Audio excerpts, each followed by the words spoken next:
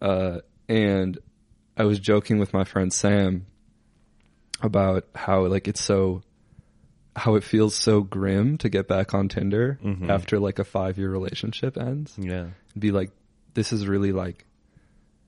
like the eternal return or something. Like, yeah. And Sam was like, he kind of like blew my mind at the time. He was like, bro, like life goes on and like we change, but like Tinder will always be there. Yeah. He was like, it always has been and it always will be there. It's like time. The beings I love are creatures. They were born by chance. My meeting with them was also by chance. They will die. What they think, do, and say is limited. It is a mixture of good and evil. I have to know this with all my soul, and not love them the less. I have to imitate God, who infinitely loves finite things.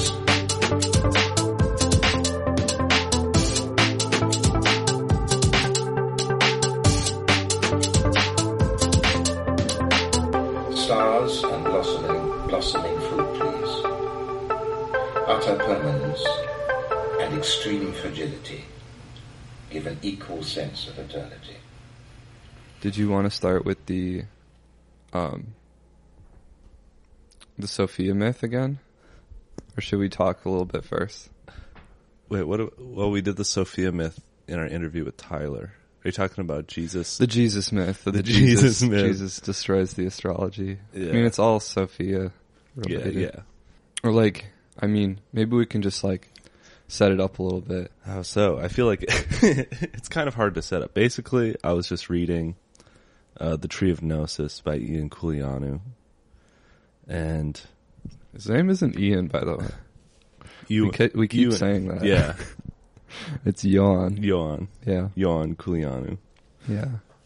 But we're familiar. We give him nicknames. Yeah.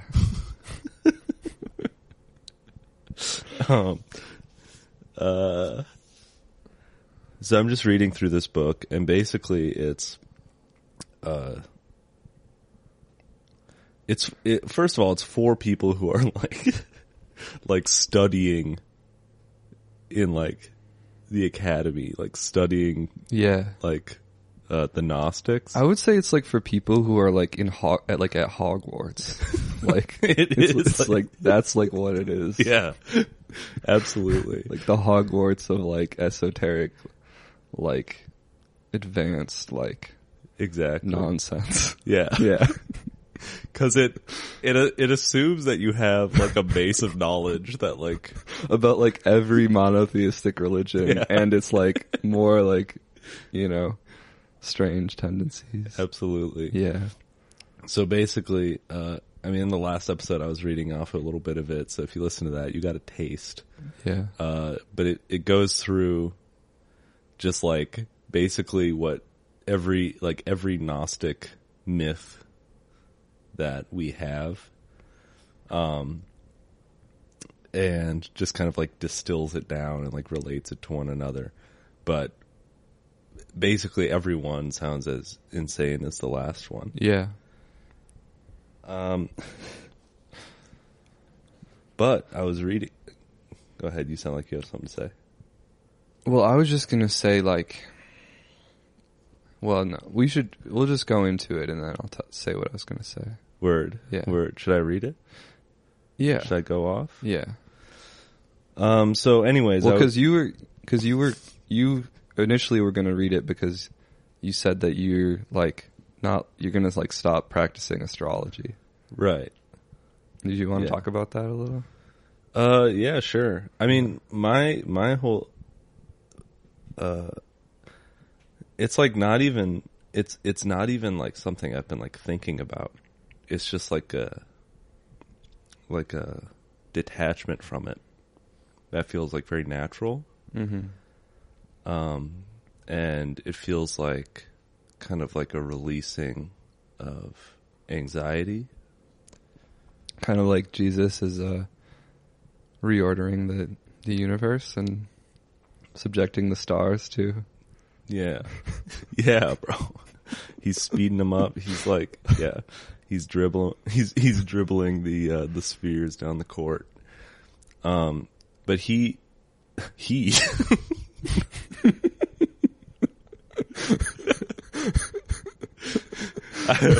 but Jesus, no. But I,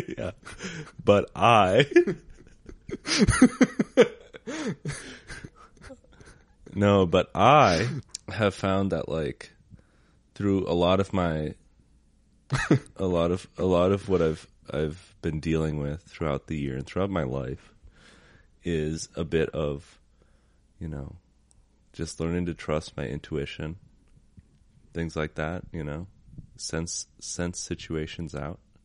It's been very difficult for me throughout my entire life. Yeah. And I found that astrology made a very good mirror for those things. You know, you could kind of be like, you could read, you know, what like an aspect in your chart meant.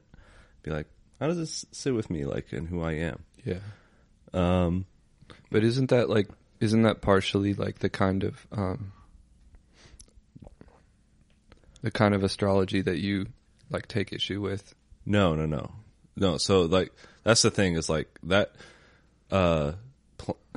I don't want to get explanations, but I'm not talking about horror. I want to get into explanations. Yeah, sure. You have a lot of knowledge on this stuff. I don't want to, I don't want to have to go on record as explaining things. So horror-y astrology. You're going to have to explain some of it. Yeah. Because I don't understand any of it. So horror-y astrology is like predictions. Yeah. And when I say like an aspect between planets, it's like within your chart. So like, if, you know, I've got Mars in Aquarius, right? Doxing myself. Mars in Aquarius and my sun's in Aquarius. Mm-hmm. If they're on the chart, they're within like a few degrees of each other, the 360, then they're going to be in conjunction, and that's going to like mean something. Right. You know, so like, and why is that? Like, from like a metaphysical standpoint, it's just like it's like they're if you read Eros and Magic, you know, the rays emitting off of everything. Yeah, the planetary influences have very powerful rays. Yeah, and if they're lined up in a certain way, they're gonna like. So we're all made of spirit, basically, and we all kind of like when we were all scattered to the corners of the earth. Yeah.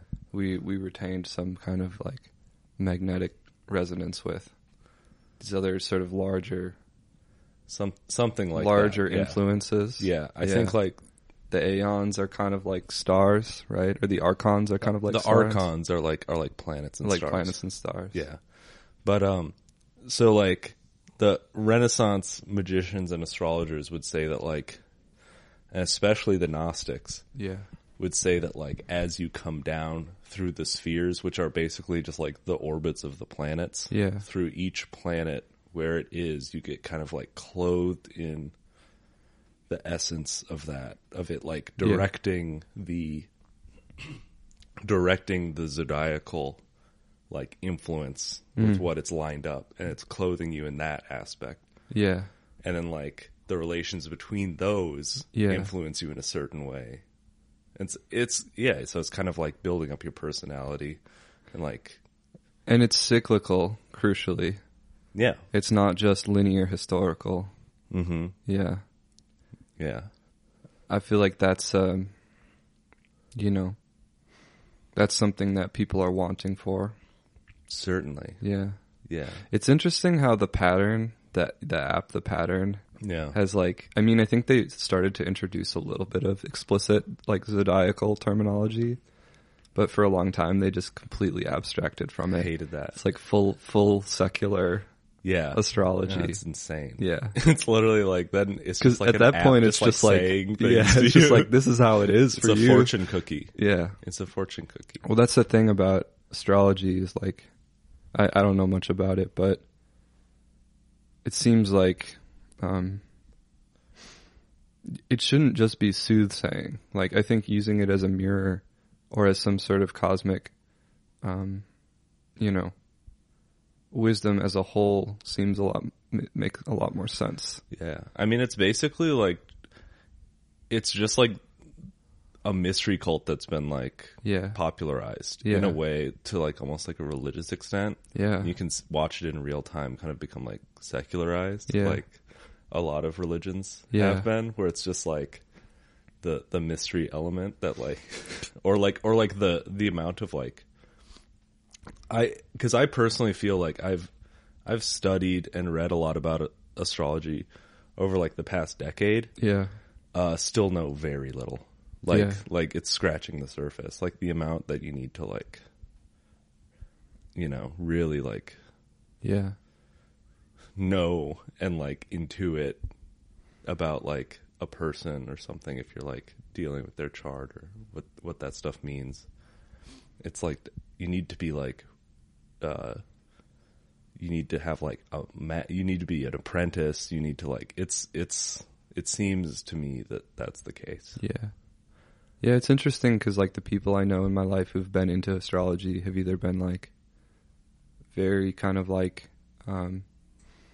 you know, I guess just, like, atheistic, like, liberal, kind of, like, woo-woo. Yeah. Or they've been, like, like, crazy guys. Yeah. Like you. Yeah. Or, like, our other friend that was really into it. Yeah. And I feel like, there is kind of like I feel like we often like use this metaphor of like a cosmic war over these things that are like inherited traditions. I feel like that is like a staging ground of like something. Yeah. Yeah. Definitely. Yeah. Because it is like a very useful tool. Yeah. Just to, you know, if you put, you know, power into it, I think. Yeah. I think you could easily live your life without ever touching astrology. And I actually kind of like... That's where you're headed?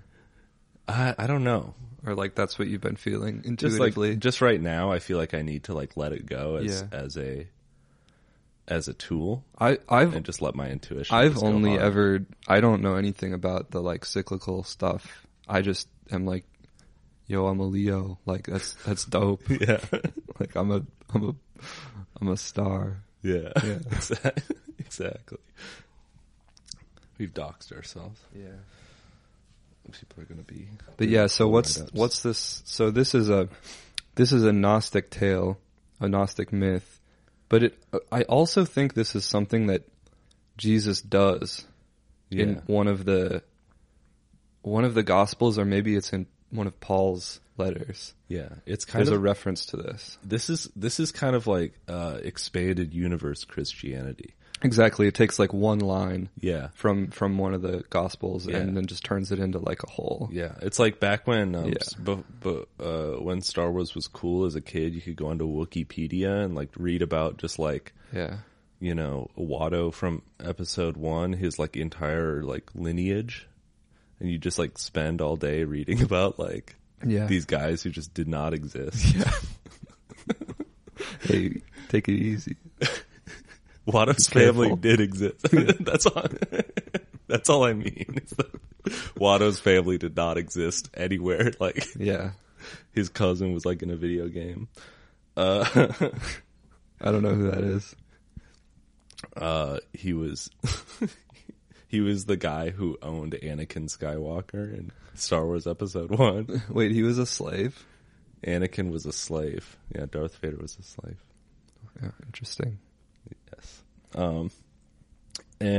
But I was reading this book and it started off, you know, a subchapter, anti-astrological polemics. And I was like, oh, here we go. Yeah. But I was not expecting it to be, what it turned out to be.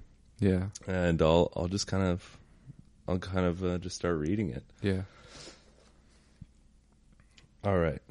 According to the Pistis Sophia, which is a Gnostic text, after his resurrection, Jesus dwelt 11 more years among his disciples, which is considerably longer than the 40 days Acts 1:3 credits him with. At the end of his earthly stay, on the 15th of the month of Tibi, on a full moon, Jesus is abducted to heaven by a great luminous force that originated in the last mystery of the Pleroma, called Treasure of Light. What's the pleroma? So the pleroma is basically like, the best way I can put it is like, it's like the real heaven. So in the Gnostic myth, we were created because Sophia, wisdom, had, there are numerous types of like fall myths, but she had a fall from the pleroma, which is like the spiritual, like it's like the everything. It's the realm of fullness. Yeah. Plero means full. Yeah. And it's, so she has a fall, whether it's like she wanted to be like the father, as it were, God. Yeah. Or something, and like create. Yeah. And she creates the Demiurge, which is what the Gnostics think our God is. And Sophia, wisdom is like, what is that, like philosophical wisdom? Yeah. It's kind of like, it's the aeon of wisdom. So like the archons are like the Demiurge's crew. Yeah. And the aeons are just kind of like, they're just kind of like, this is some Transformers shit. It is. Yeah. It is. What are the Decepticons? Decepticons. They're like the Archons. Yeah, absolutely. There's probably something there. And Sophia is like Megan Fox. Yeah, Sophia's like Megan Fox, but like with a big brain. And who's Shia LaBeouf? Shia LaBeouf is... Jesus Christ. Shia LaBeouf is... Or Heracles. Shia LaBeouf is Jesus Christ. Be careful, that might happen.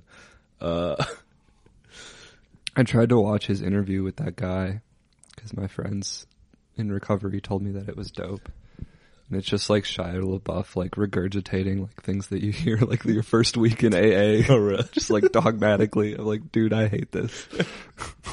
Like, I appreciate that he's trying to like, do better. Yeah. But like, this is so annoying. Absolutely. Yeah.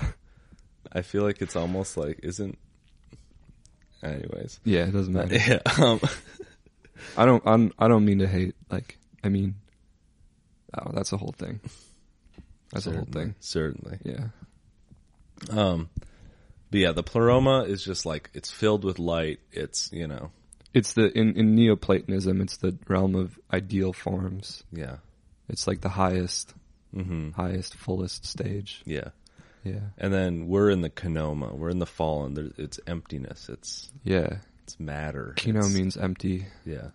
There's in Christianity, especially in like Eastern Christianity, there's a whole tradition based on this principle of kenosis, which means like emptying. Yeah. Self-emptying, and it's all based on this one line in Philippians. Let the same mind be in you that was in Christ Jesus, who, though he was in the form of God, did not regard equality with God as something to be exploited, but emptied himself, being born in human likeness. So it's like, it's basically a story of, the incarnation. Yeah. Of like divine humanness. And isn't there like the Jesus chart in that book that has like all the different like forms of like whether Jesus is like divine or human or yeah. So the Jesus chart. So like kenosis is like a big part of that that idea of like it can mean like it's like weird because it can mean like Jesus emptying like the divine in him, but then it can also mean like a form of meditation in which you empty yourself. And in the Eastern tradition, there's like hesychasm. Do you know that? Yeah, they're kind of like monks who are like constantly praying. Yeah, it's like mantra prayer. Yeah. So it's like it's sort of like, it's emptying. But, so yeah, I don't know. It's interesting because kenosis can be good, and then like kenoma is like, that's like the bad empty place where we live, right? Yeah. I think it's just like, it's like void of spirit. And then like, not completely void. Though, no. That's the thing. It's like but it's not everything is made up of spirit. Yeah. We have to like look for nuggets. Yeah. We are the nuggets of spirit. That's kind of the thing. Yeah. So Jesus, he's abducted to the pleroma. He comes back to the Mount of Olives the day after 9 a.m. The day after at 9 a.m. At 9 a.m. I feel like it's so goofy. Like it is. Oh yeah, 9 a.m. Yep. bright and early. Yeah. I mean, kind of. He slept in. He gives the disciples a full account of what he has done in the realm of heavens. And this is where it gets... All right. First, the dynamis appeared to be his pleromatic garment of light, containing in itself all the secret names of the levels above heaven. I'm a glow man. I don't need a garment. Yeah. but Jesus did have a garment. He had a garment. I'm on motherfucking jury on. You can try to flash like your bitch ass want it. You don't want these bullets flying like some corn. You a motherfucking fall, Lil' Kermit. I'm a glow man, I don't need a garment. And I'm hotter than a fucking furnace. Take a Tuga blunt, then I burned it. And I spend this money, cause I earned it, now you feel it. Hey. And when he puts it on, Jesus easily passes across all the doors of the firmament, frightening the archons. So he's like leaving the solar system. And the firmament in our world is just like a fancy word for the universe, the stars. But what does it mean exactly in the Gnostic world? That's pretty much what it is. Okay, it's the ordering of the stars. Yeah, he's rolling through the firmament. Yeah. And like the spheres, because generally there's like a Gnostic belief that when you die, in order to get like the kind of reincarnation thing is like you need to be able to pass through all the archons, like kind of get past them, like the sphinxes or like door. They're BBGs, big bad guys. Yeah, yeah. And you have to have like the correct preparation to like get past them. And it's if like, you don't, it's it's kind of like Pokemon. Reborn. Yeah. So he, with this garment, he shoots right past them. He frightens them. In fact, he frightens the archons, the powers, and the angels with his brightness. Actually, when he reaches the first sphere, his brightness becomes 49 times stronger than in the firmament, and the same multiplication is repeated in the two subsequent spheres, that of planetary fate and that of the 12 aeons, where the text describes to him a light 8,700 myriads of times more powerful than in the physical world. And then Kulianu comes in. Okay. Classic Kulianu comes in with the saying, according to elementary mathematics, though, it should not exceed 576.5 myriads. Okay, thanks. Obviously. Didn't even know myriad was a unit of measurement. Yeah, me either. The great tyrant, Adamos, and his aeons. So Adamos, I'm not sure. I think he's just like a kind of like a high-ranking archon. Yeah. Or maybe he's the Demiurge in this story. Okay. It kind of like changes because there's like Aldebaoth, which is also the Demiurge sometimes. Yeah. It's like a lion-headed snake. You may have seen like if you're on like the wrong parts of Instagram memes with you like, may have seen this man. Yeah, you may have seen this man, but it's like a lion with like a snake's body. It's a lion's head with a snake's body, like a dragon's body. Yeah. And that's like what, anyways. What part of Instagram would that be? Just the wrong parts. Yeah. Like, just like weird, like meme magic kind of Instagrams. Yeah. Where they're like, kind of like Kali Yuga stuff. Yeah. Where like we're in the worst possible world, Sure. So Adamos and his aeons declare war on Jesus' light. They hate to see him shining like that. That makes sense to me. Yeah. I've been reading the Psalms lately, and like so many of them are just like, I know they prayed on my downfall. Like that's literally like the whole theme. They're so good. All right, so they declare war on his light, and relatable. In order to deprive them of energy to carry out their evil deeds, Jesus takes away 1/3 of their power, then casts them down to the sphere of Hymarmony and the first sphere. The latter he sets to turning 6 months to the left and 6 months to the right. Jesus goes up there in his garment, and he's just like, he's literally like balling on him. He's like Harlem Globetrotters. Like they're powerless. Yeah. Like he could have taken away all their power, it sounds like, but he just stopped at a third. Yeah, it's interesting that he doesn't completely abolish the influence. Yeah. The but he's changing up the spheres. So he rotates at 6 months to the left and 6 months to the right. Yeah. The bizarre and simple strategy represents Jesus' major achievement for the redemption of humankind. How does it work? The archons and angels of the zodiac and the planets exert terrible constraints on the world, thanks to their magic. Mm-hmm. The word magic refers here to astrology, domiciles and planetary aspects, fall and exaltation, horoscope, and medium coelum, signs, houses, and the lot of a planet. So that's just all astrological jargon. Yeah. This heavenly magic is conceived here as the work of the archons, who know that certain relations among them bind human beings and predetermine their actions, thereby completely denying them of any free will. Mm-hmm.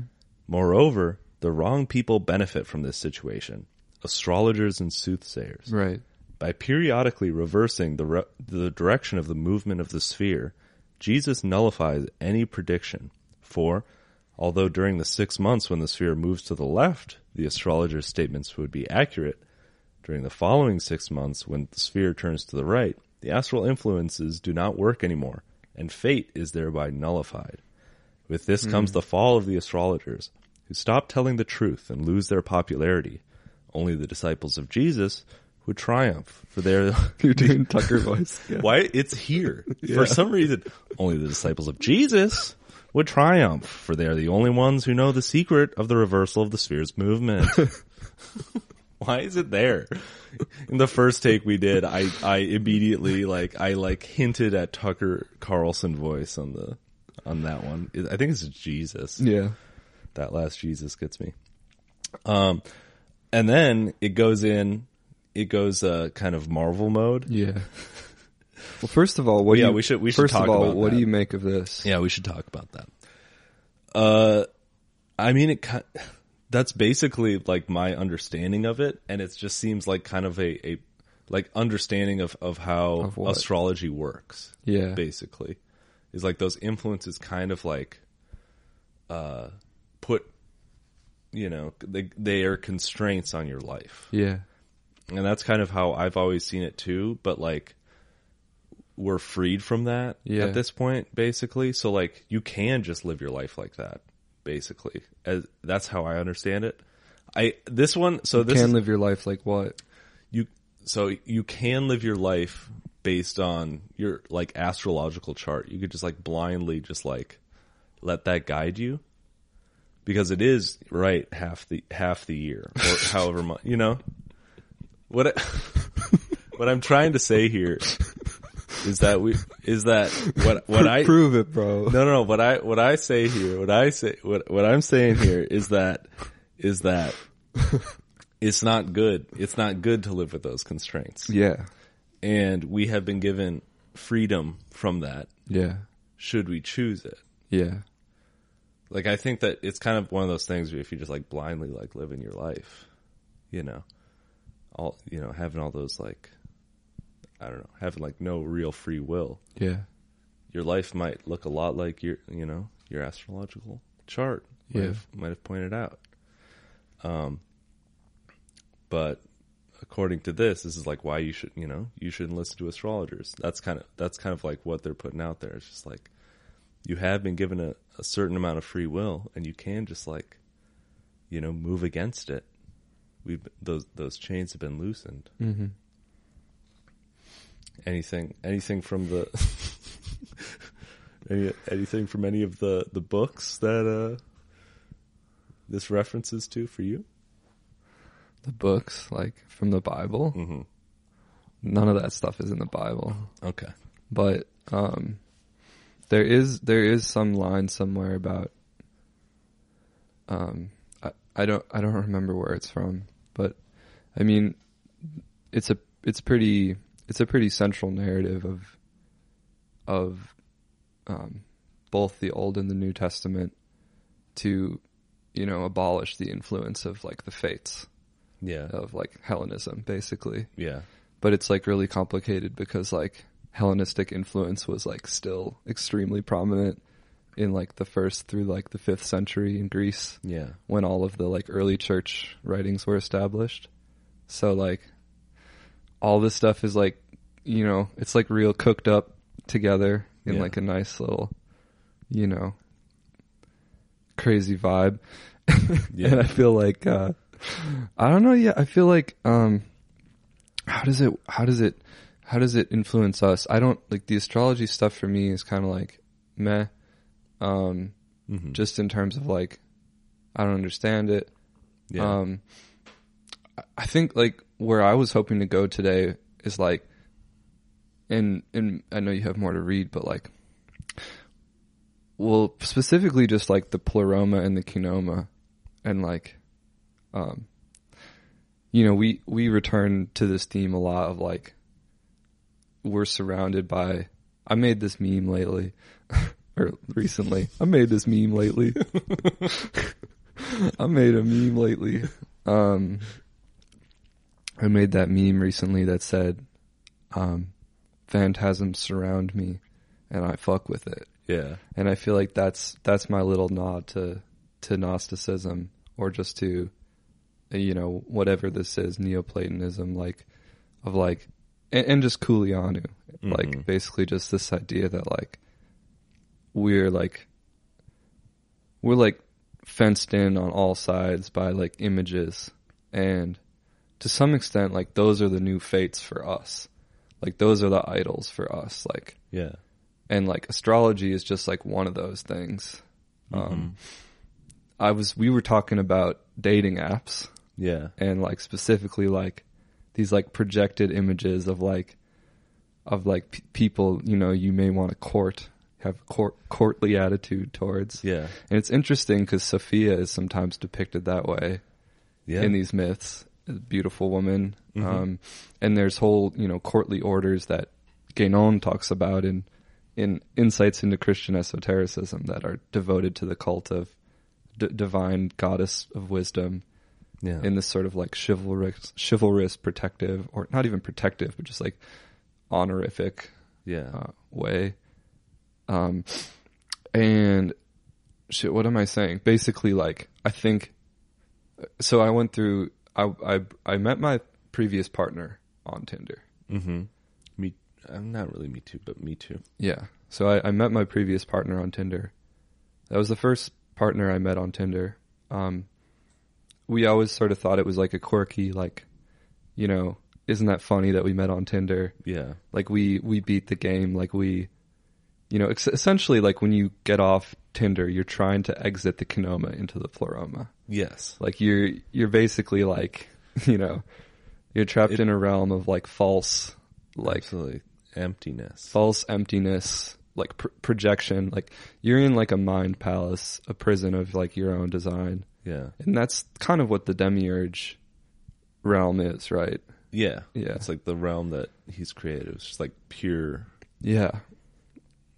Just like bad material desire, that kind of thing. And like, so, you know, and then we broke up, which is like a whole other thing, but we were together for, I don't know, a long time, almost like half a decade.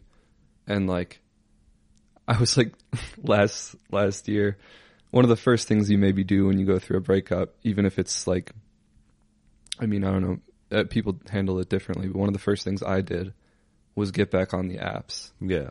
And I wasn't doing so like because I thought I don't know, I was just like, you know, I need to like represent myself again, like on the level of like the representable, right? Of like, and I was joking with my friend Sam about how like how it feels so grim to get back on Tinder after like a 5-year relationship ends. Yeah. And be like, this is like the eternal return or something. Like, yeah. And Sam was like, he kind of like blew my mind at the time. He was like, bro, like like life goes on and like we change, but like Tinder will always be there. Yeah. It like, he's like, it always has been and it always will be there. It's like time. Yeah. It's like, yo, like that's like literally like the universe we're dealing with right now. Yeah. And you and I think we're in this period where single guys, you know, trying to sort of like, and it's not like there's a realm of perfect fullness really waiting for us. And I think that's part of why Jesus is, you know, he's kind of like reordering the spheres. Yeah. Cause part of what I think like the message is, he doesn't get rid of it. He doesn't get rid of it completely. Yeah. But it's like you can't just allow yourself to be completely impelled. I don't know.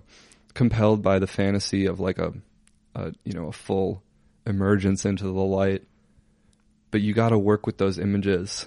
Like you have to allow some sort of like fantasy of people to form. You have to be able to project yourself as like some kind of object of desire. Yeah. And shit, maybe you don't have to be on the apps, but like whether or not you are, like this stuff has crept into our universe. Absolutely. Yeah. Yeah. It's like, it's there. Mm-hmm. Yeah, I mean, I always liken it to like you're like headed back to like you know, when people are like, there's a lot of fish in the sea or whatever. It feels like you're like going back to like a river. Yeah. And there's just like, you like get into like your little box. Yeah. And there's just like every other fisherman is on the river, or like you're a fish back in the river, you know, just with everyone else. Sounds bad, bro. But that's not what it feels like to me. No. That sounds chill. No, but it's not chill. Cause it's like, it's not like a nice like river. It's like, okay. It's like a bad, okay. It's a bad river. It's like, think of like the worst river. I don't know, dude. It's a bad river.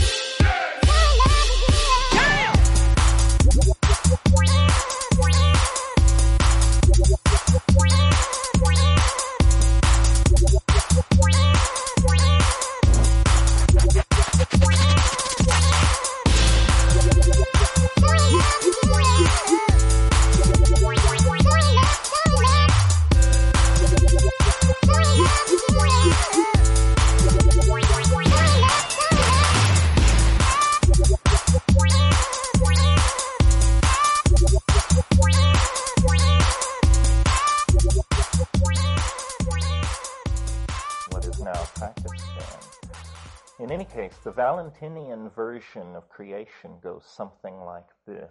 The highest and hidden All-Father existed within himself, complete beyond the pleroma, and out of his effulgence of radiance he generated 36 archons, which were like hypostatizations or emanations of his divine nature, similar to the notion of tattvas in Indian philosophy.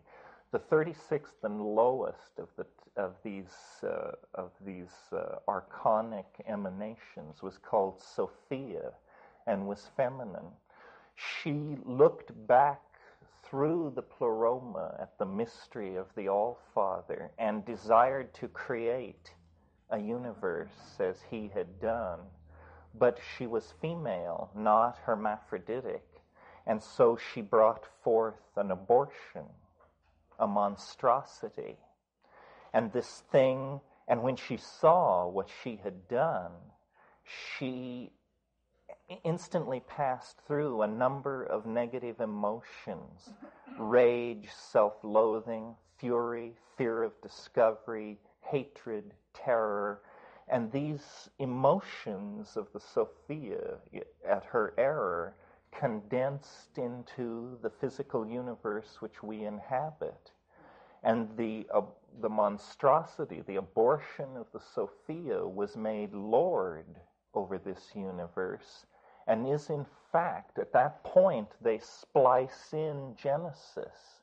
and say, and in fact, Jehovah is Il-Dabaoth. The God of the Jews is the abortion of the Sophia, and by that they get a leg up on Judaism and make it serve their entire cosmology.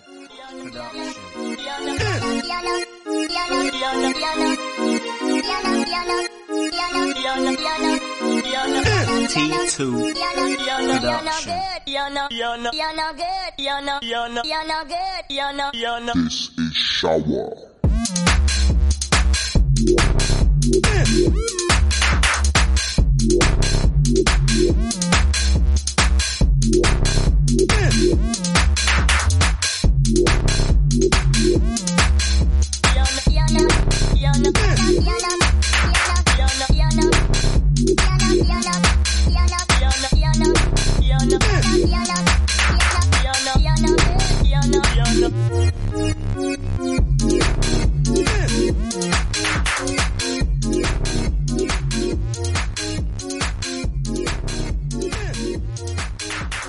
Possible.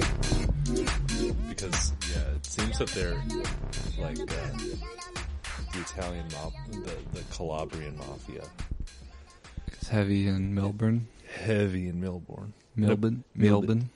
They're apparently like one of the Calabrians are like the most powerful drug traffickers in the world. Now, Calabria, is it an island? The toe. It's the on toe of Italy.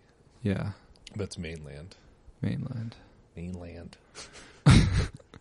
And they got peppers too. Yeah? Calabrian red isn't that like a Calabrian chili? Yeah.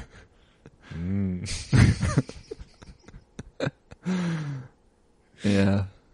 I really want to go to Corsica. Yeah. That's Damien actually went there. Really? In high school. He That's weird. I don't know if he went. I think he went to Corsica, but he was. He had like a host family. Yeah. They hosted some kids, and they sent their kids over. It was Damien. I remember when I was in middle school, I became obsessed with Malta. Really? Country Malta. What brought that about? I don't know. I think I just found it on the internet, and I was like, it just sounded like I don't know, something about the island, just like a small island, just sounded cool. Yeah. And I made, everyone had to make a pastry? Or no, that's crazy. Everyone had to make a food that was from a country of their choice. And I chose Malta, and I made these pastries called pastizi. Wow. That are like way beyond my ability. I was about to say, that sounds like... They're like flaky puff pastry with like ricotta cheese. Okay. Yeah. They're fire, but like... Yeah. they were probably terrible. Did your mom help you with that? Or did you just... Probably. Yeah. Yeah. We had a Malta is big in Thomas Pynchon books too. That's the last thing I'll say. Oh, the Knights of Malta. I forget about them. Yeah, and Malta in World War II. It's like this, like, there's like sailors running around on Malta. Funny stuff happening. Yeah. Yeah. Merchant Marines. We got to find a photo of I have a photo of my Uncle Laurie, my great Uncle Laurie, who was in the Merchant Marines. I know a guy in the Merchant Marines. Really? Zach Ballard. Yeah. Oh, we've talked about He's a football player at my college. Yeah. Who, joined the Merchant Marines. That's an underrated armed forces branch. They're not armed though, are they? I don't think they're armed, but they're part of the military. Yeah, it's like the Coast Guard. It's like a sick job.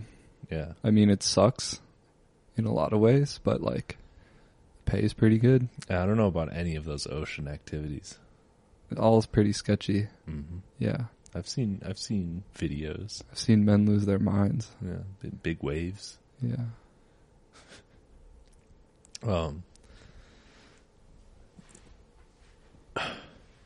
Yeah, Damien went to Corsica. He got me a bandana there. And what was that like? The bandana? Yeah. It was like their flag, which is like a an African man with like a bandana on. So the bandana had the flag with the man wearing a bandana on it? Something like that. It was like a repeated pattern. Really? Mm-hmm. Like a palimpsest? Is that what that means? Something like that. I don't know about palimpsest. It sounds... When there's like a thing inside of a thing and it repeats infinitely? Oh, no. It wasn't like... No. No. Is that what a palimpsest is? It was like a tessellation. It was a tessellation. Yeah. Yeah. No. That's what it was. And then, it was stolen from me. Okay. Yeah. That's all. Yeah. Thought I'd just put that out there.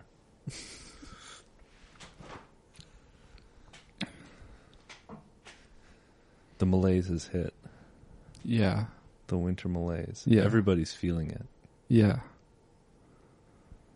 Which is kind of nice to know. Every time I hear another person is feeling it, it's not nice to know in that they're going through it too. Yeah. But it feels kind of like a communal experience. I'm like reminded, like, oh yeah, this is the part of winter where this hits. Yeah. Yeah, I feel like I have denial about it. Yeah. Like,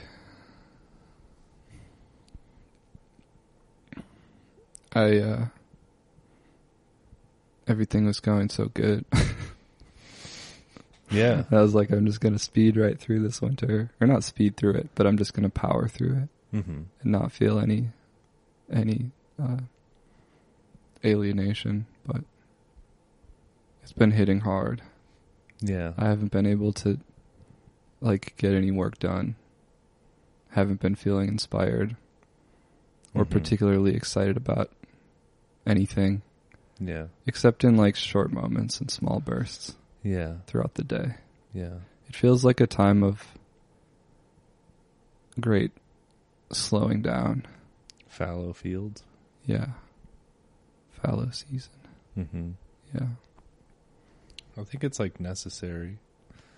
I will say I agree that I also was kind of in denial about it. Yeah. But it's simply because I feel a lot better than I usually do this I time do too. of year. I do too. Like it's not like the depression hasn't been like dragging me into a pit. No. At all. No. But it's just this sort of, there's no ebullience right now. Yeah. We're getting like frustrated. Yeah. That, our like creative endeavors are not like, bearing fruit. Like they're not like bubbling over with like a mad, efflorescence. Mm-hmm. Yeah. I don't know. Me neither. Yeah. But we just have to kind of accept that that's like okay. Yeah. And like good. Yeah. And it's cyclical and it will come back to us. Yeah, or not. or it will never will. Sometimes I think that's easier for me too. Yeah. Like waiting. Yeah, just be like, yeah, if it all went to shit, I'll still be okay. Mm-hmm. Yeah. It's true. Yeah. We will still be okay. Yeah. Yeah. As I was saying before we recorded, it's like, every time we have this like period of like tension in recording where we feel like it's not or like it's not going how it should or not working how it should. Yeah. Nick and I both like start to like react in our like kind of like we get triggered, terrified young man triggered ways. And it's really funny because like when things are going well, we're always just like, it doesn't matter. like it doesn't matter. We are not doing it for anyone. Like we won't, Yeah. There's no timeline on recordings. Yeah. Things like that. And then it immediately switches into this like terrified, paralyzed mode. Yeah. Like we're never going to be able to do another episode. Like, there's no way that I will ever be able to say something substantial again. Yeah. It literally feels like that. Yeah, we're just gonna be, yeah, next thing we know, we're gonna be 50 watching raid videos still, and having produced nothing else. But I don't think that's the case. We're not gonna be, well, we're not gonna be living together when we're 50, bro. I was describing a worst case scenario. That's not. If that's going on, you gotta take me out back. That's what I'm saying. That's enough. Like, I did my best. Promise me that. Yeah, I promise that right now. We take you out in the dog tank. That's still there. In 43. Yeah.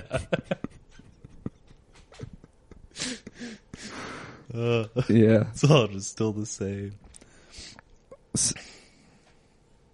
Sam's dad says something like that. He's just like, said something about if he ever gets sick, he wants Sam to just take him out back.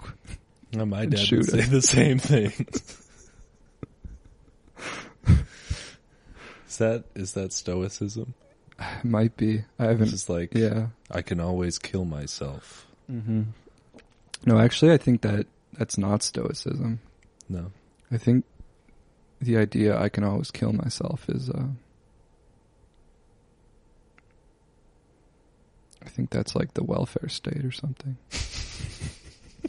That's just like that's what Welbeck says in that article on euthanasia. Oh, really? Yeah. Yeah. Like always. He says it's like liberalism. Actually, though, I don't think he's arguing against the idea of killing yourself. He's arguing against having the capacity to actually do it at any moment and have that be sponsored by the state. That's what I was talking about. I think the ability to think about killing yourself is actually probably pretty important. Yeah. Yeah. I was talking about that with my sister when she got me breakfast for my birthday. Yeah. I was just like, it's a nice birthday breakfast. Yeah, it's classic stuff. Yeah. But I was just saying, not now. Like, that's not what we need now. Yeah. We don't need that option now. Right. Maybe in other circumstances. You mean euthanasia? Yeah. Not breakfast with my sister for my birthday. Yeah. I thought you meant like killing yourself. Like I don't need that right now. Yeah. Not yet. Not yet. That's how I talk when I'm like doing really badly. Yeah. Like I talk exactly like that. Yeah, I've heard you say that to me. Like, I'm just gonna kill myself if this goes on. You said that to me after like, it's all good. At like 2021 COVID. Yeah, I was like, just like a couple more years. I think I'm good. Yeah. It's like, that's me like doing very badly. Yeah. It's funny too, because it's like put with like I think it's the same kind of feeling I have with like recording. Yeah. If you've noticed, I've been like pretty like chill, but that's like when I'm feeling like the most like insane about recording. Yeah. Inside, like I just like, we're on the same wavelength, kind of projecting differently. Yeah. Yeah. I was just thinking about how, because we were trying to talk about, we were trying to do like a Valentine's Day episode. Yeah. As like two single guys. Mm-hmm. And it was just like, I had to point that out. Yeah. It just feels like there's very clearly. Yeah, I don't know why that irony wasn't like.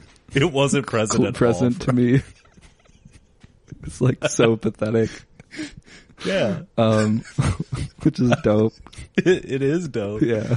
It is dope, but it was like we were like struggling, and you said like, "Man, if anyone's single out there," like it hit different for me because I was like, "We're not like doing well." It's like a funny moment. Shit, I'm doing well. I'm doing so well. No, not in kidding. life. Not. I just mean the recording, bro. No, we weren't doing well. But I was gonna say, like, on a serious note, I guess, like. And we don't have to go down this route if we start getting triggered again. But I feel like I value romance very highly. Mm-hmm. And like when I say romance, I don't mean like, you know, wine and dine. I just mean like that spiritual connection with another person. And like I will say that like I have earnestly thought, or not earnestly, but like I've had intrusive thoughts of like this idea of like if I don't have a partner by like a certain point, like maybe I'll just kill myself. Mm-hmm. Yeah. And it's not like I actually want to do that, of course, right. You know, but it's like I think that speaks to like how, you know, like how terrifying it is to like think about loneliness. Yeah. And I haven't been feeling that way for a while. And I think a lot of it has to do with faith, basically. And like, you know, I don't know. I could go on and on about it, but I don't know. I think there's something like extraordinarily powerful about, you know, we travel through this life like mostly alone. Mm-hmm. And when you get those glimpses into another person's spirit, even if you don't, you know, merge with it, it's like, I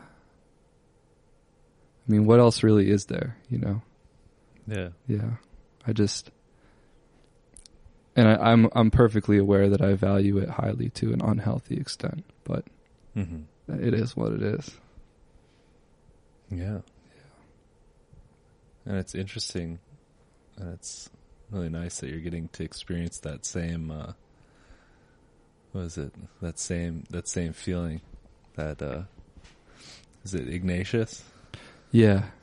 Was feeling? Yeah, well, yeah. Where he was getting filled up by faith. Pause. Yeah. Instead of daydreams about courting women. Yeah.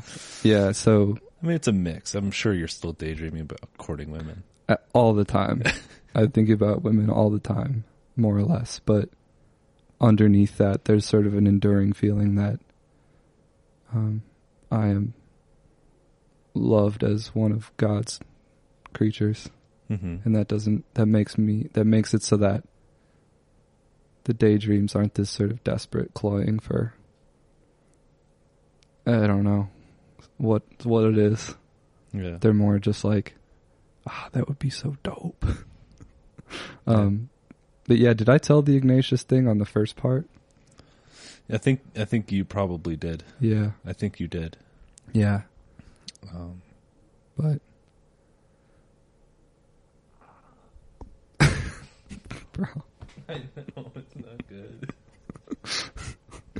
Yeah, we're gonna start a GoFundMe for Hank's esophagus.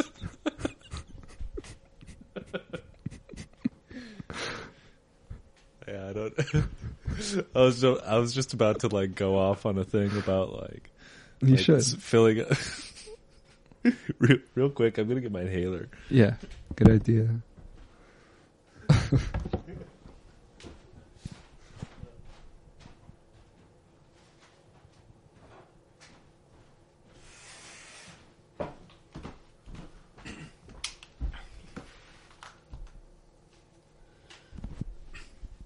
I was just gonna go off on dope. Go off on this thing that like constantly comes up in Thank you. With my therapist, he's like really latched onto this image that I like shared with him from an ayahuasca ceremony. Pause. Wait, why is that pause?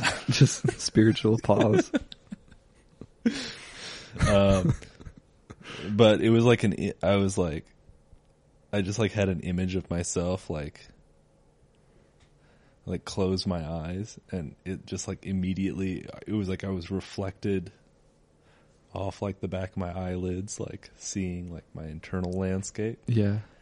And there was like kind of a smaller version of me that was like made out of like, light or whatever. Like a mini me. It was like a mini me, like inside of me. Yeah.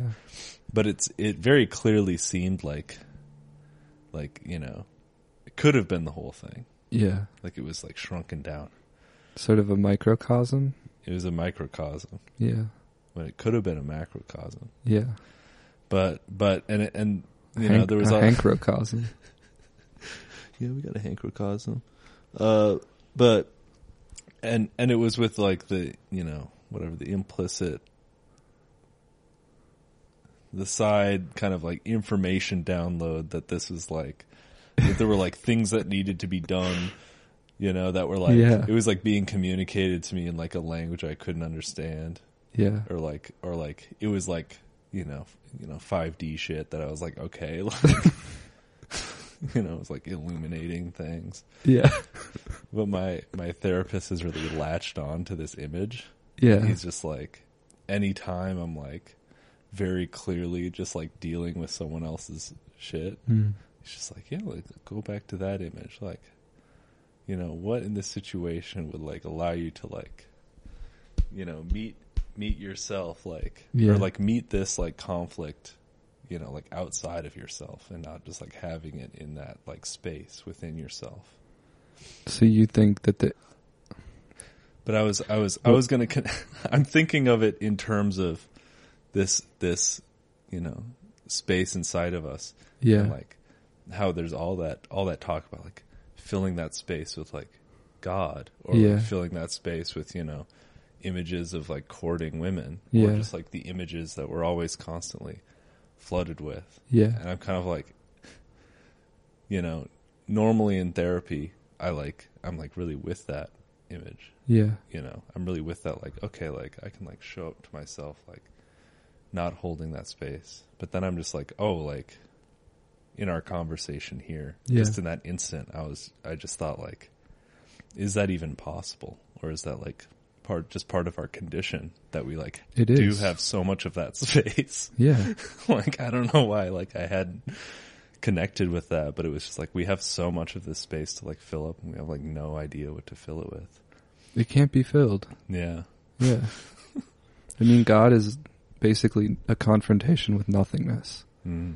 That's like all the mystical traditions teach. And like love is also basically nothingness. I mean, it comes from nowhere and transforms into this like miraculous generosity. Yeah. For another living being.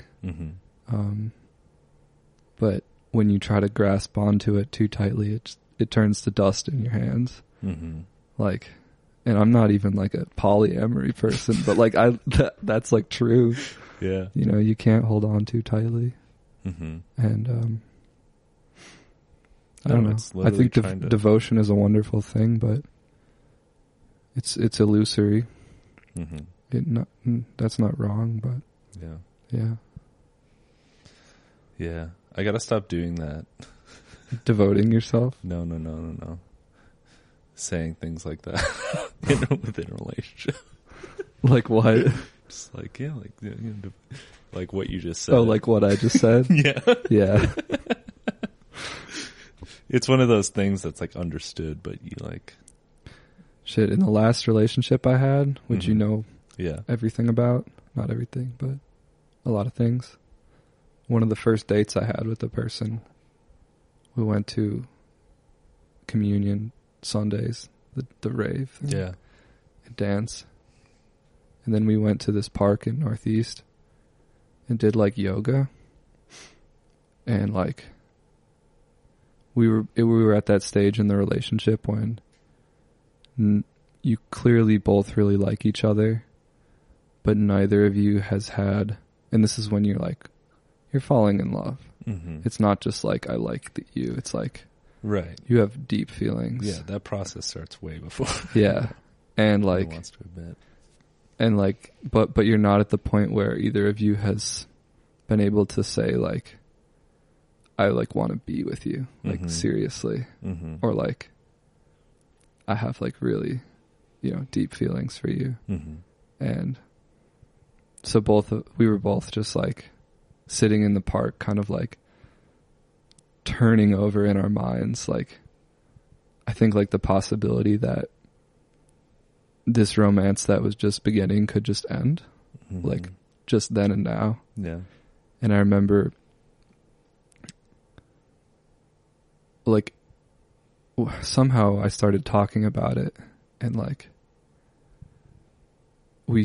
I just remember the phrase like that like came out of the conversation was just like, the moments are I was dying, which sounds like extremely morbid for like a first like love, but it was like a very poignant like recognition of like, we have to like savor this time together. Absolutely. Because these moments will like fade like before we know it. And then we were together for 4 years, but like none of those times were similar to those, to those first times when you're getting to know the person. Yeah. It's like the recognition. Yeah. It was. And there's a mystery. There's a mystery of love mm-hmm. in those formative moments. Absolutely. Yeah. Yeah. That feeling of like,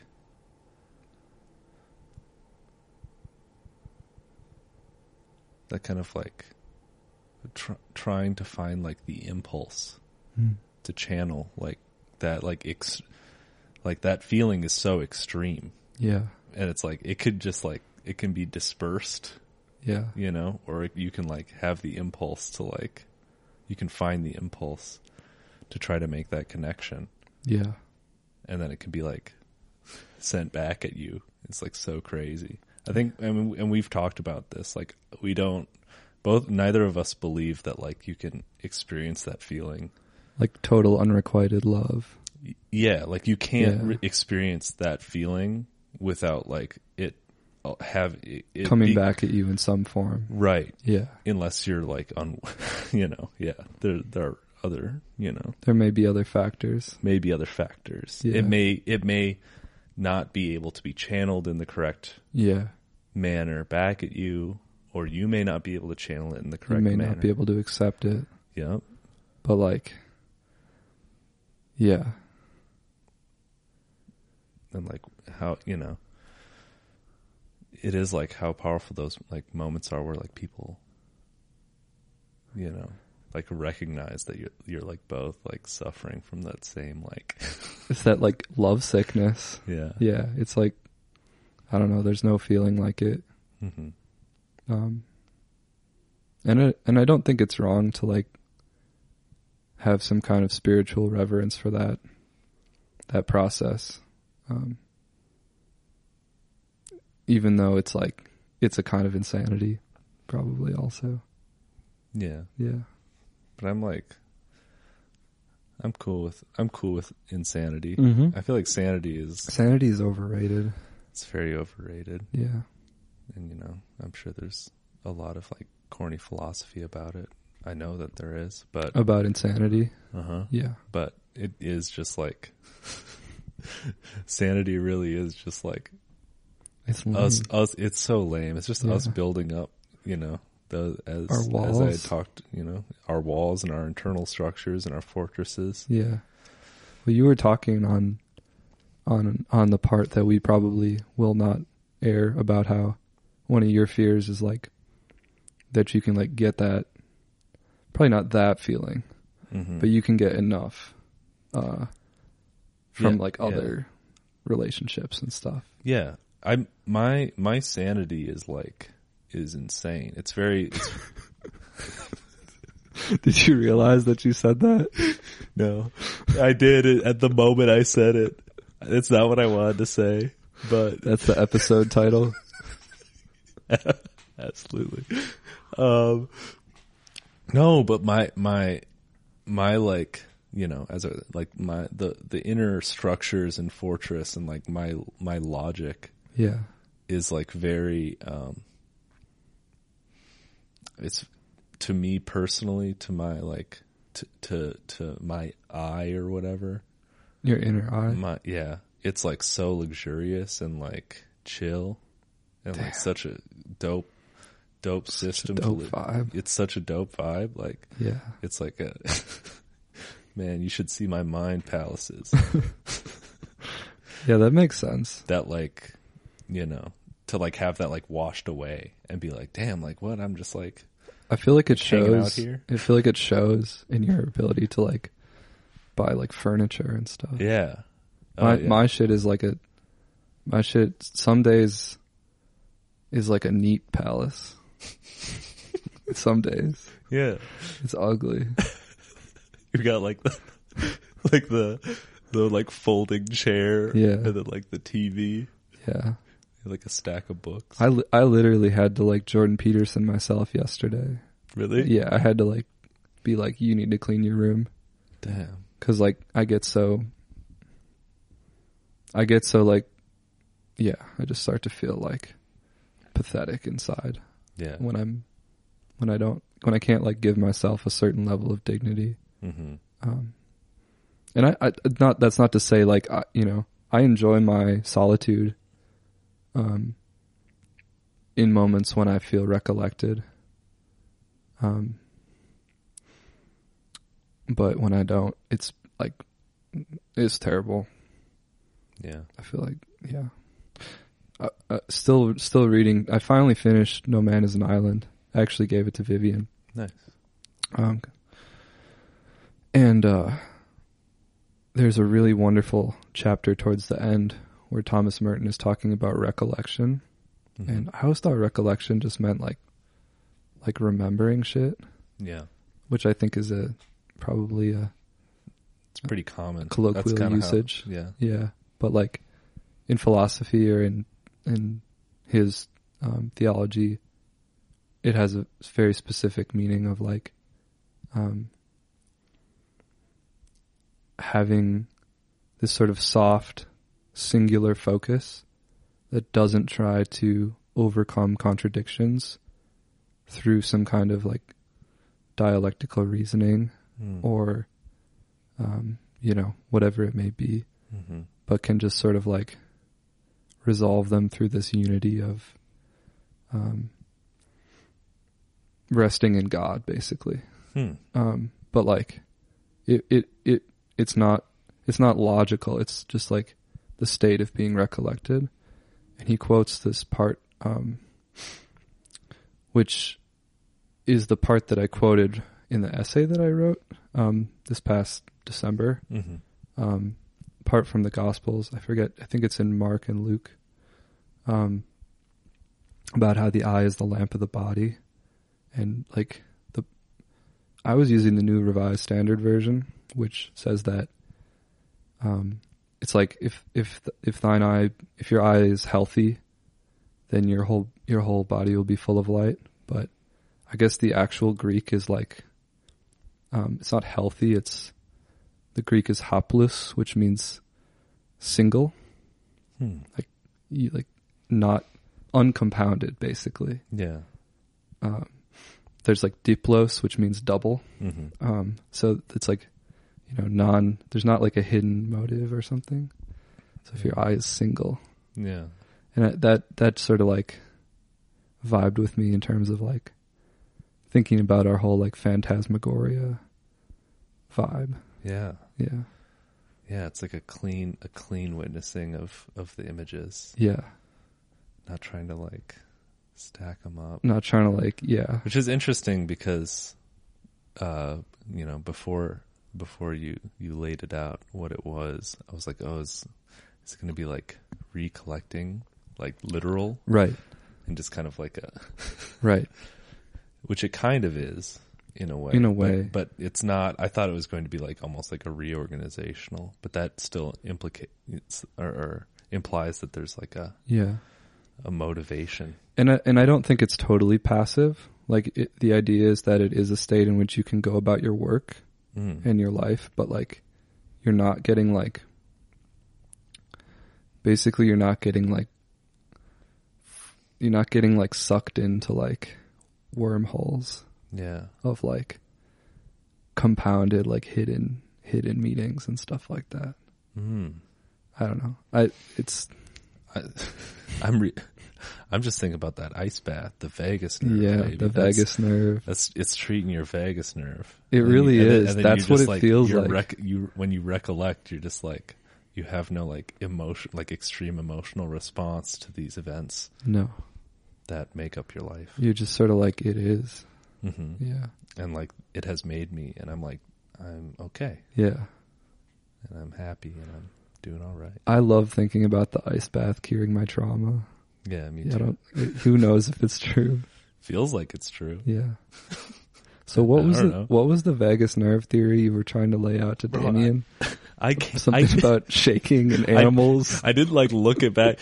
Okay, so as a preface, this is from the first time I did like serious therapy. Yeah. I did about 2 years of therapy with this guy, and he did like EMDR. Yeah. And electromagnetic. What is it again? It's like flashing something lights, meridian, right? Something response. EMD. I don't know. When I talked about it on the podcast before, I accidentally called it MNDR, which is, do you know what that is? No. It's like a terrible like electroclash artist that went to McAllister. Oh. It was actually pronounced Mandar. Oh, and her name was Amanda.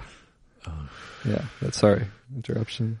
But he explained some kind of anecdote about how, so when you do EMDR, let's, give a little preface, because I will say it does work for specific traumatic events. No one knows why it works, but it does seem to work. Yeah. And it's very simple. You can probably do it at home. I don't know. I don't want to. You can do it at home. You can almost certainly with a light bright and a. Well, you don't even need that anymore. They use paddles that you hold in your hands, and they like vibrate back and forth. It sounds like it's basically dog training. Yeah. Yeah, it sounds like clicker training. Almost certainly it's clicker training. Yeah. But for some reason, when you do that, it's basically like they'll have you think about a traumatic event. Yeah. While you're doing that, and it's just kind of like, most people are like stuck in their like left brain or whatever.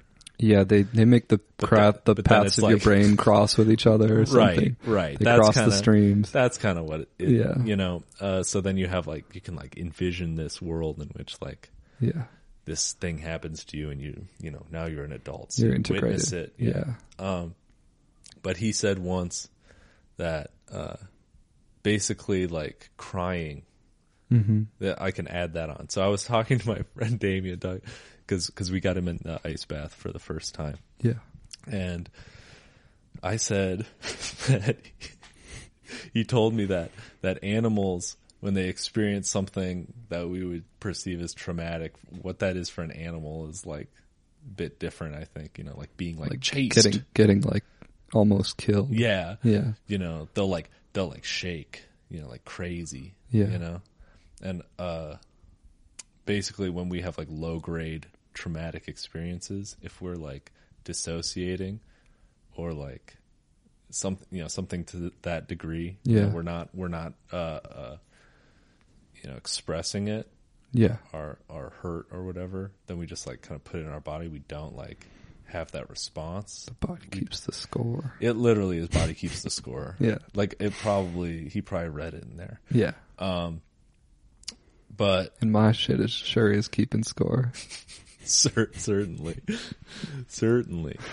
My ass is keeping score. But I was explaining that. I was saying that's probably why when I go into the ice bath that is like 40 degrees. Yeah. Why I get out and I'm shaking. That's why I was saying that. I was like, man, maybe it's releasing the traumas because I got that vagus nerve activated. Okay, I understand what you're saying now. Okay. Yeah. That does make more sense than that. Yeah. Okay. I had no idea. I thought, yeah, okay. So your traumas are releasing and you're shaking. Yeah. To let them out. Yeah. I like that idea. Yeah, that's why I was saying. Yeah. Because I was like laying in the bath as the sun was setting. Yeah. And I was sitting in there looking at, the sky being very blue and the tree, the nice thermometer shaking back and forth. It makes you feel like stupid in like a really nice way. Yeah. No, literally like, you're like baby mode. You're just like looking at things. Yeah. Yeah. But I had this feeling like well up. I got like really relaxed. Yeah. None of my muscles were tense. Then this feeling welled up and I just started like shaking. That's what it was. But I think it's also because I'm cold. It's probably because you're cold. I did EMDR when I was in treatment, addiction treatment, and they had this like rock star, like trauma guy there who was like a guy who had like treated a bunch of veterans and stuff. And they like made a big deal of it because they're like, we also treat trauma here as well. It's like, if you got trauma, it's like, you gotta go to Hazelden. Someone told my parents that when I was like in the hospital, like I'd like fallen out on like fentanyl. I was like in the hospital with my parents, and the nurse was like, "Oh, if he has trauma, you gotta go to Hazelden."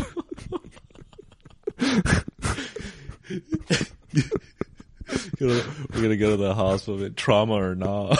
I'm gonna bet trauma. Yeah, so I'm gonna bet trauma. Yeah, it's not that funny actually. It's funny, but like it's not funny for my parents. No. So much love and respect to my parents, but I did go see that guy at Hazelden. It's like I saw him like twice. It's like he's gonna cure me of my trauma. But he did do EMDR with me, and I remember he was talking to me about the people he treats, and he's like, yeah, a lot of the guys that, you might be surprised to find have the most PTSD are male porn stars. Wow. Yeah. I believe that. I definitely believe it. Yeah. Yeah. I actually, I have... Adam 22. Adam 22. That book, Testo Junkie, Paul Precchiato. I am familiar, but have not read. It's pretty crazy. But he says that, like, in order for gender to be, like, invented, we had to discover, like hormones. Like, we had to discover, like, testosterone and estrogen. Yeah.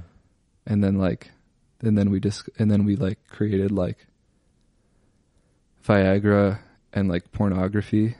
And that there's this whole sort of, like, synthetic, culture of sex that, like, completely didn't exist before. Right. Yeah. I don't know. I think there's something to that. Definitely. But he's like super, like, he fucks with it. He's like, this is dope.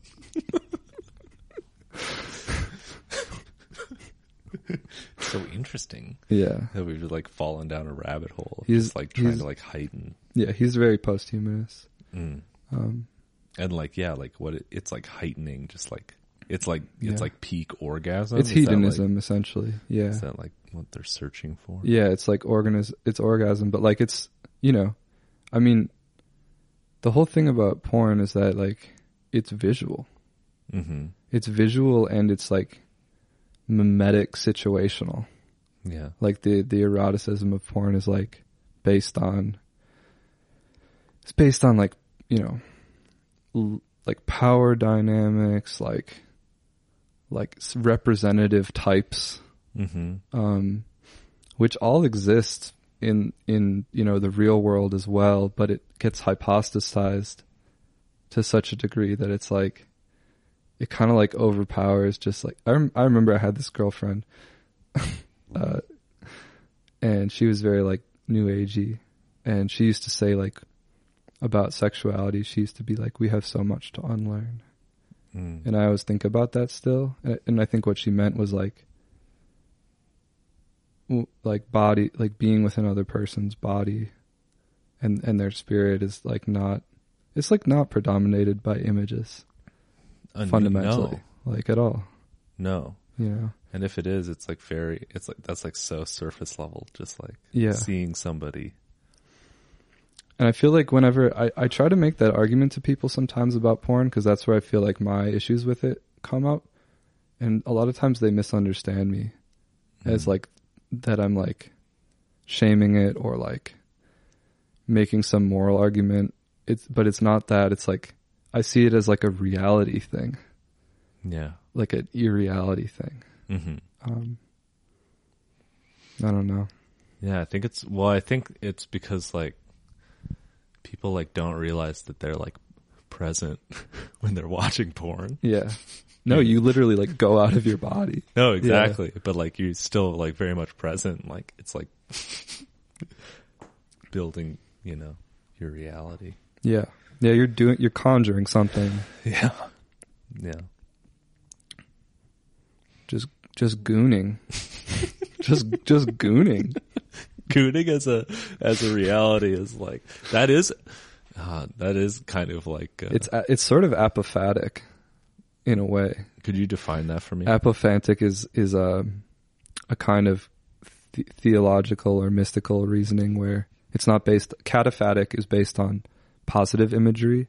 So you would like imagine the attributes of God. Apophatic is negation. So it's just like, it's not this, it's not this. Yeah.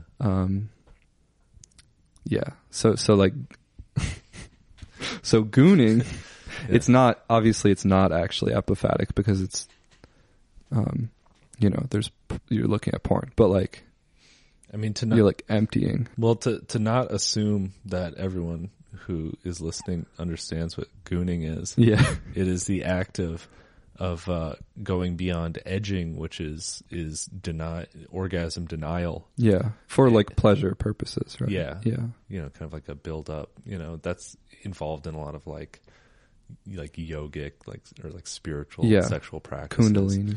Right. Yeah. And, but gooning is just like a full on, like, you'll do that just for like hours until you experience like a dissolution of your ego or something. Yeah, something like that.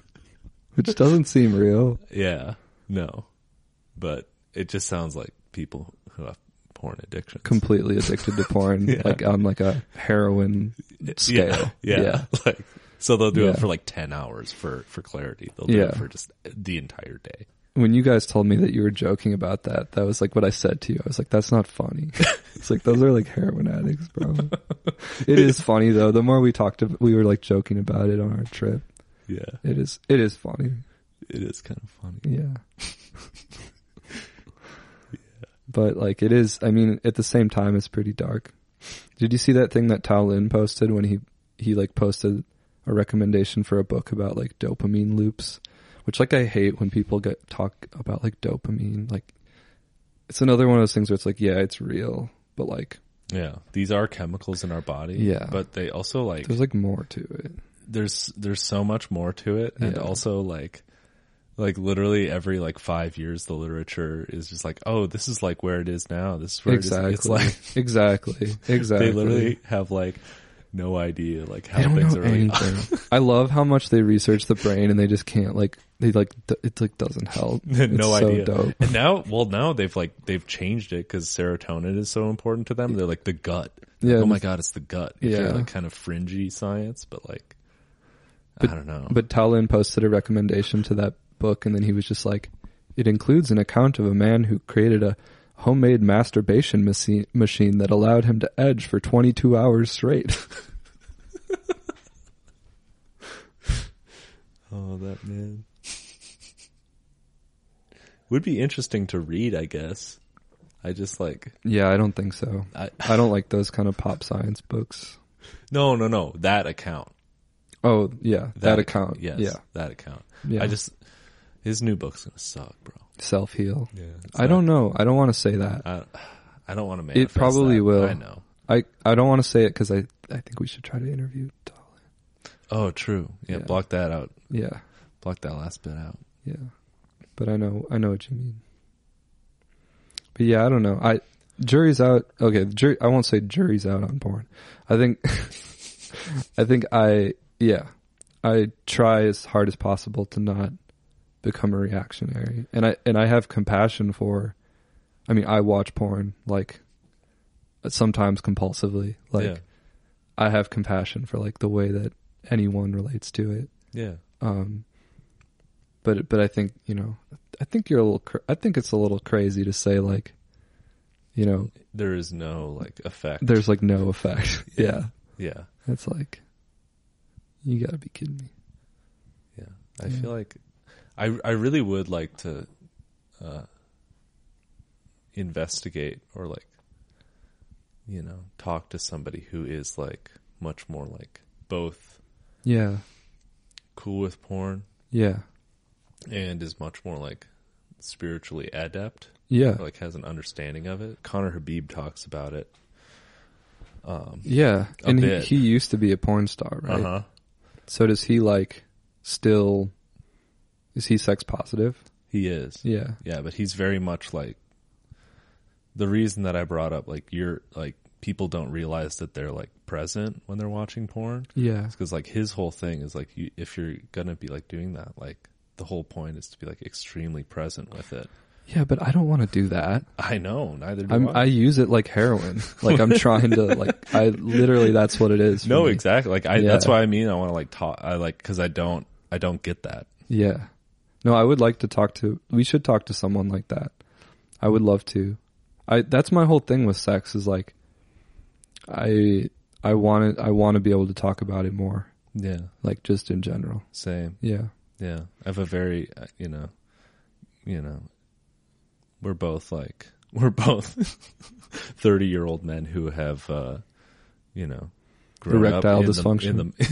Grown up in the Midwest with those powerful Midwest libidos. Yes. And, but we those infinite expanses of cornfields, just like, you know, Kundalini just popping off. Collecting it. No hills to block. Yeah. What were you going to say? But I mean, like, you know, yeah, very, very clearly you and I have very, I don't want to say like warped, but like maybe perverted.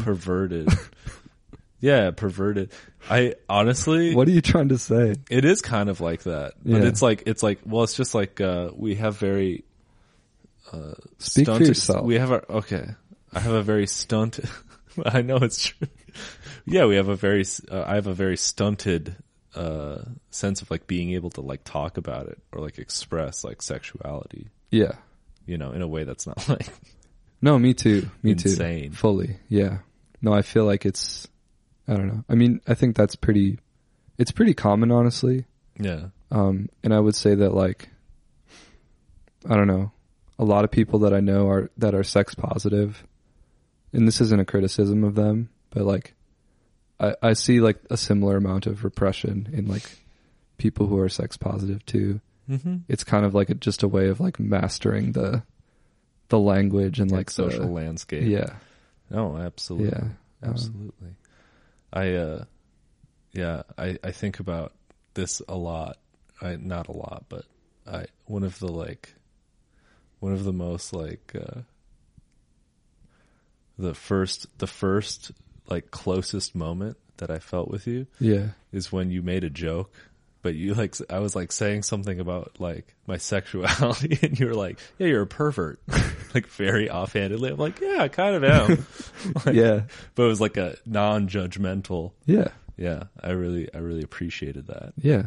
I mean, yeah. It's like we can't like not be. Yeah, of like course. A recognition of that. Yeah. You know? Because there's nothing worse than we don't have to celebrate it or make it into some kind of, you know. No. It's just like, yeah, I'm a pervert. Yeah. Yeah. But the like repression of that is like where you start becoming like. Yeah, that's where you get fucked. Yeah. Yeah. Maybe, or not. Possibly. Yeah, that's funny. This is a dope Valentine's Day episode. Yeah, this is cool. Yo, but if you want to date me, if you heard all of this, let me know. And that's all I'll say. I respect that. Just let me know. I don't know where I'm at on that. Yeah. But I'm not saying that I will date you if you let me know, but I'm just saying. No, I just, yeah. If you want, it just,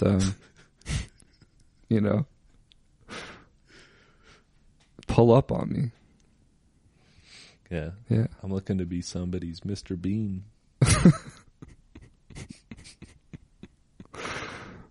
I feel like, what time are we at?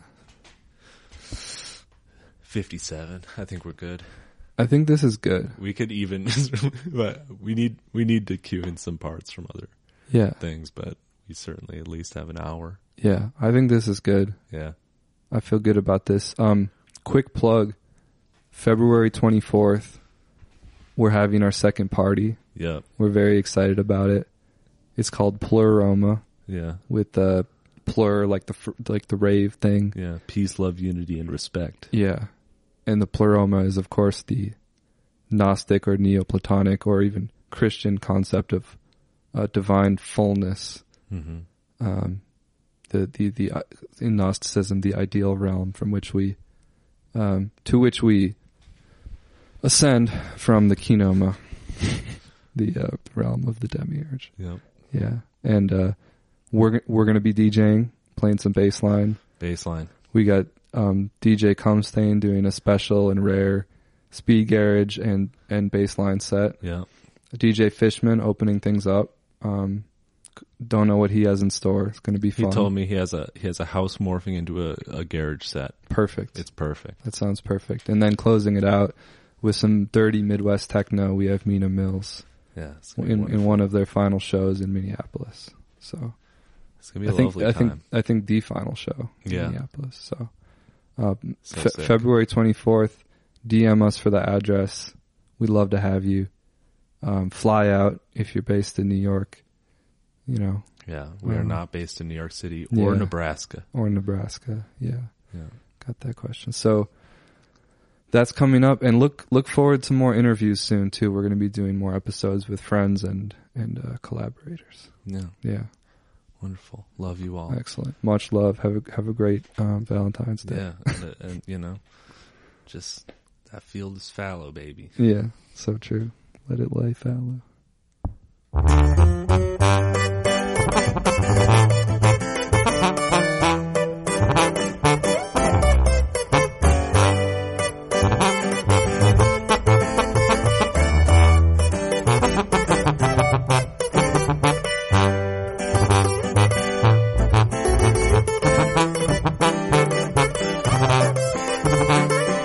Voy a manejar mi troca por la madrugada. Alcancé a despedirme porque no pensaba que la muerte me esperaba. Me tomó del brazo, gracias por sus oraciones. Ya estoy descansando,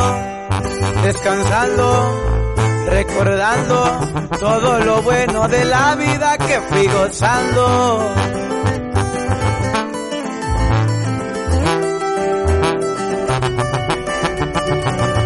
Voy a abrazar a mi padre cuando sople el viento. Voy a besar a mi madre cuando llueva recio. No olvidaré a mis pequeñas, mi mayor tesoro. Carnal, cuídalas, es lo que pide este morro. Él fue Arturo, por seguro. Les prometo que estaré en cualquier segundo. Desde el cielo yo los veo. La clica que no me extrañe, pues acá nos vemos.